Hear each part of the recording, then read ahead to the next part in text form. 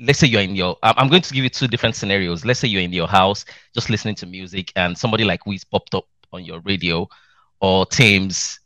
How do you feel? What kind of feelings do you have? That's one. Secondly, if you're sitting with people, let's say you're just out there and somebody is just trying to tell you about afrobeat and trying to give you what the history is as much as they know. How do you So, how do they feel? so the first question, right? How do I feel every time I hear like Afrobeats in general, Yeah, especially in places that I never that most of us didn't even think were possible now, right? yeah. There is a feeling of satisfaction. There's a Hmm, feeling of success, a feeling of joy, a hmm, feeling of accomplishment. You know what I'm saying? Because hmm. these are dreams that we had when, and it's not something you can explain to someone today, someone who's just experiencing Afrobeats now, that Yeah. these are dreams that we had when there was absolutely nothing. And by Hmm, absolutely nothing, I mean there was a time in Nigeria where Nigerian music in Nigeria was not really appreciated, at yeah. least not by young people, Yeah. right? Nobody listens to it. Yeah. Nobody cared. Like if you listen to radio now in the 80s, they go play country music, play reggae. Yeah. You know what I'm saying? It was all Yeah. foreign music Hmm.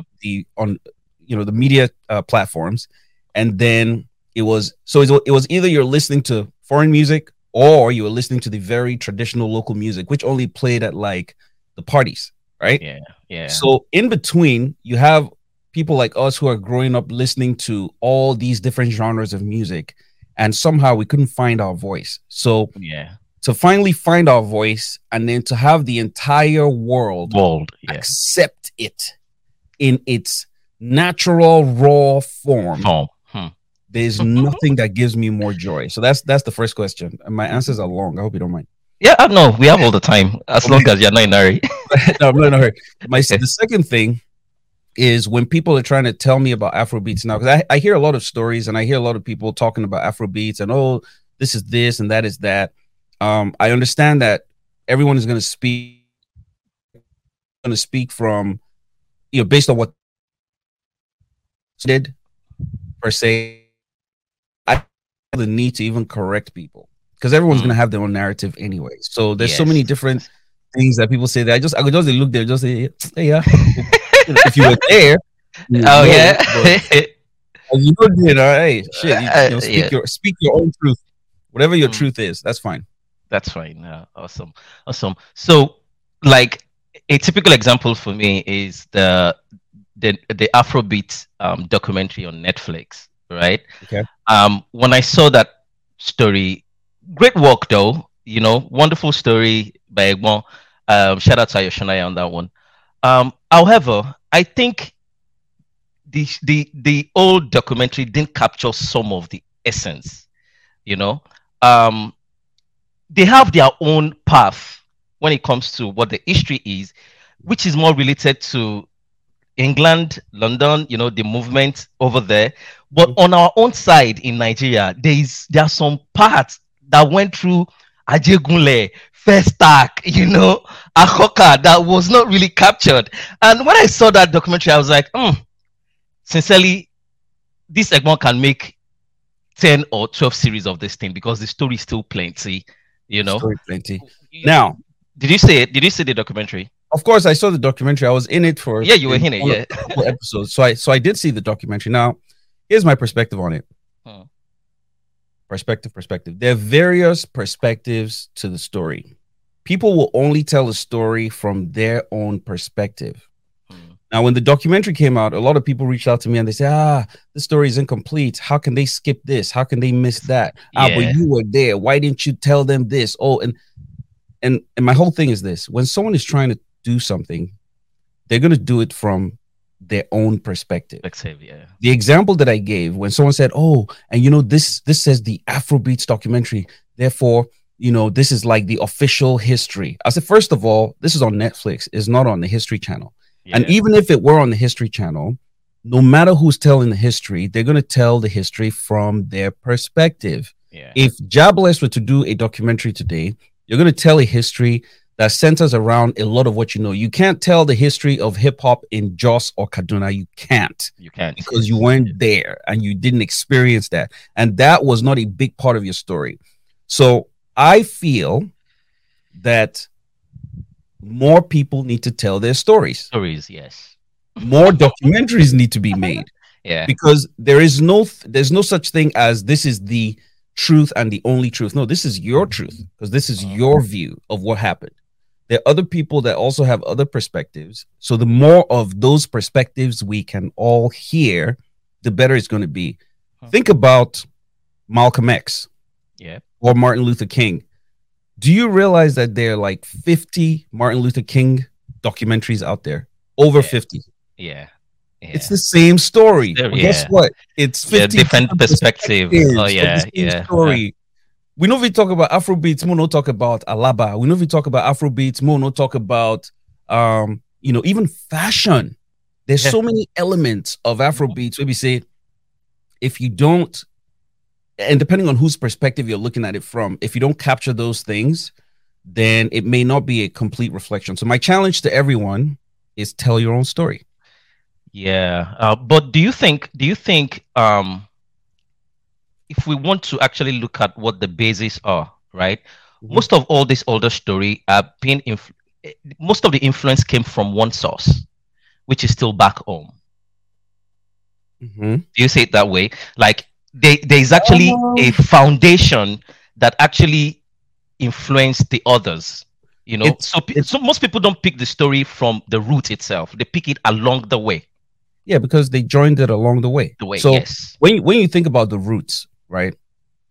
If you ask someone who's from our generation, and by our I mean you're part of my generation, right? Yes, yes. If you ask someone from our generation, we probably got involved from like I would say Raskimono, Blackie, Alexo, Alexico. Yeah. If you ask the people from that generation, they probably got involved at it. True.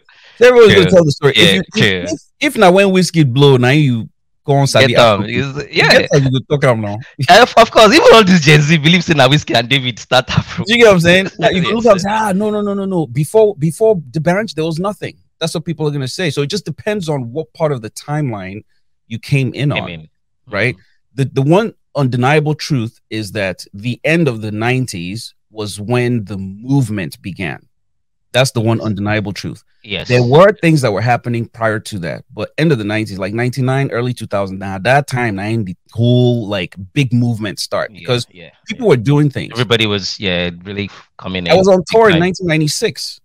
I did Rothman's Groove Tour in 1996, right? I went on tour by myself as a solo artist. Nobody knows that. Yeah. I remember I did one of those too. Benson and Hedges. Benson and Hedges, right? Nobody knows these kinds of stories. So basically what I'm saying, Jobless, is that it just depends on who's telling the story. And that's why more people need to tell their stories. Awesome. I think so. Yeah. So LD, you're a visionary. You see 10, 20 years ahead. I don't know the person will see past between you and Tinubu. you see ahead of everybody. But did you see this status of Afrobeat? Did you see today, 10 years ago or 20 years ago? Did you see it this big?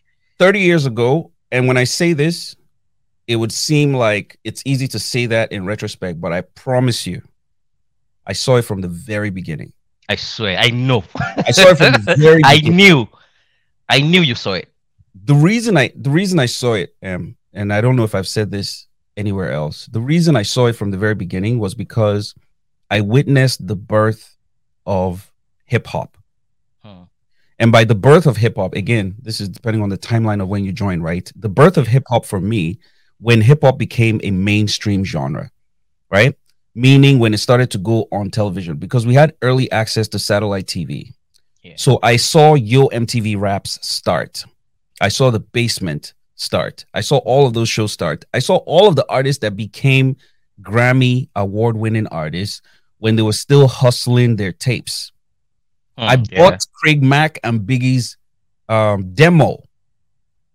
Like I had a demo, Craig Mack and Biggie's actual demo that Diddy and them people were hustling in New York. Wow. So my point is this: there was a blueprint, Hmm. and that blueprint was clear. The whole idea of wanting to try and figure out distribution, wanting to try and figure out how to get the music, recognizing that doing campus shows was the way to spread the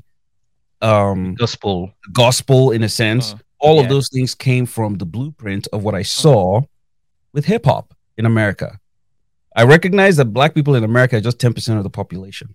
Yeah. If 10% of the population in America can create something so viral, then I was very confident that we could do the same thing in Nigeria. This is the reason why in the beginning, I always also recognized that if you did not have a movement, it was not going to work. One person could not do it. It had to be a movement. You had to start a culture. This is why from the beginning.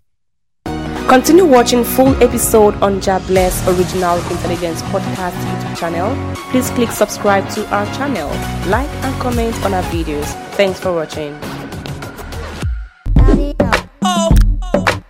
My name is Jobless.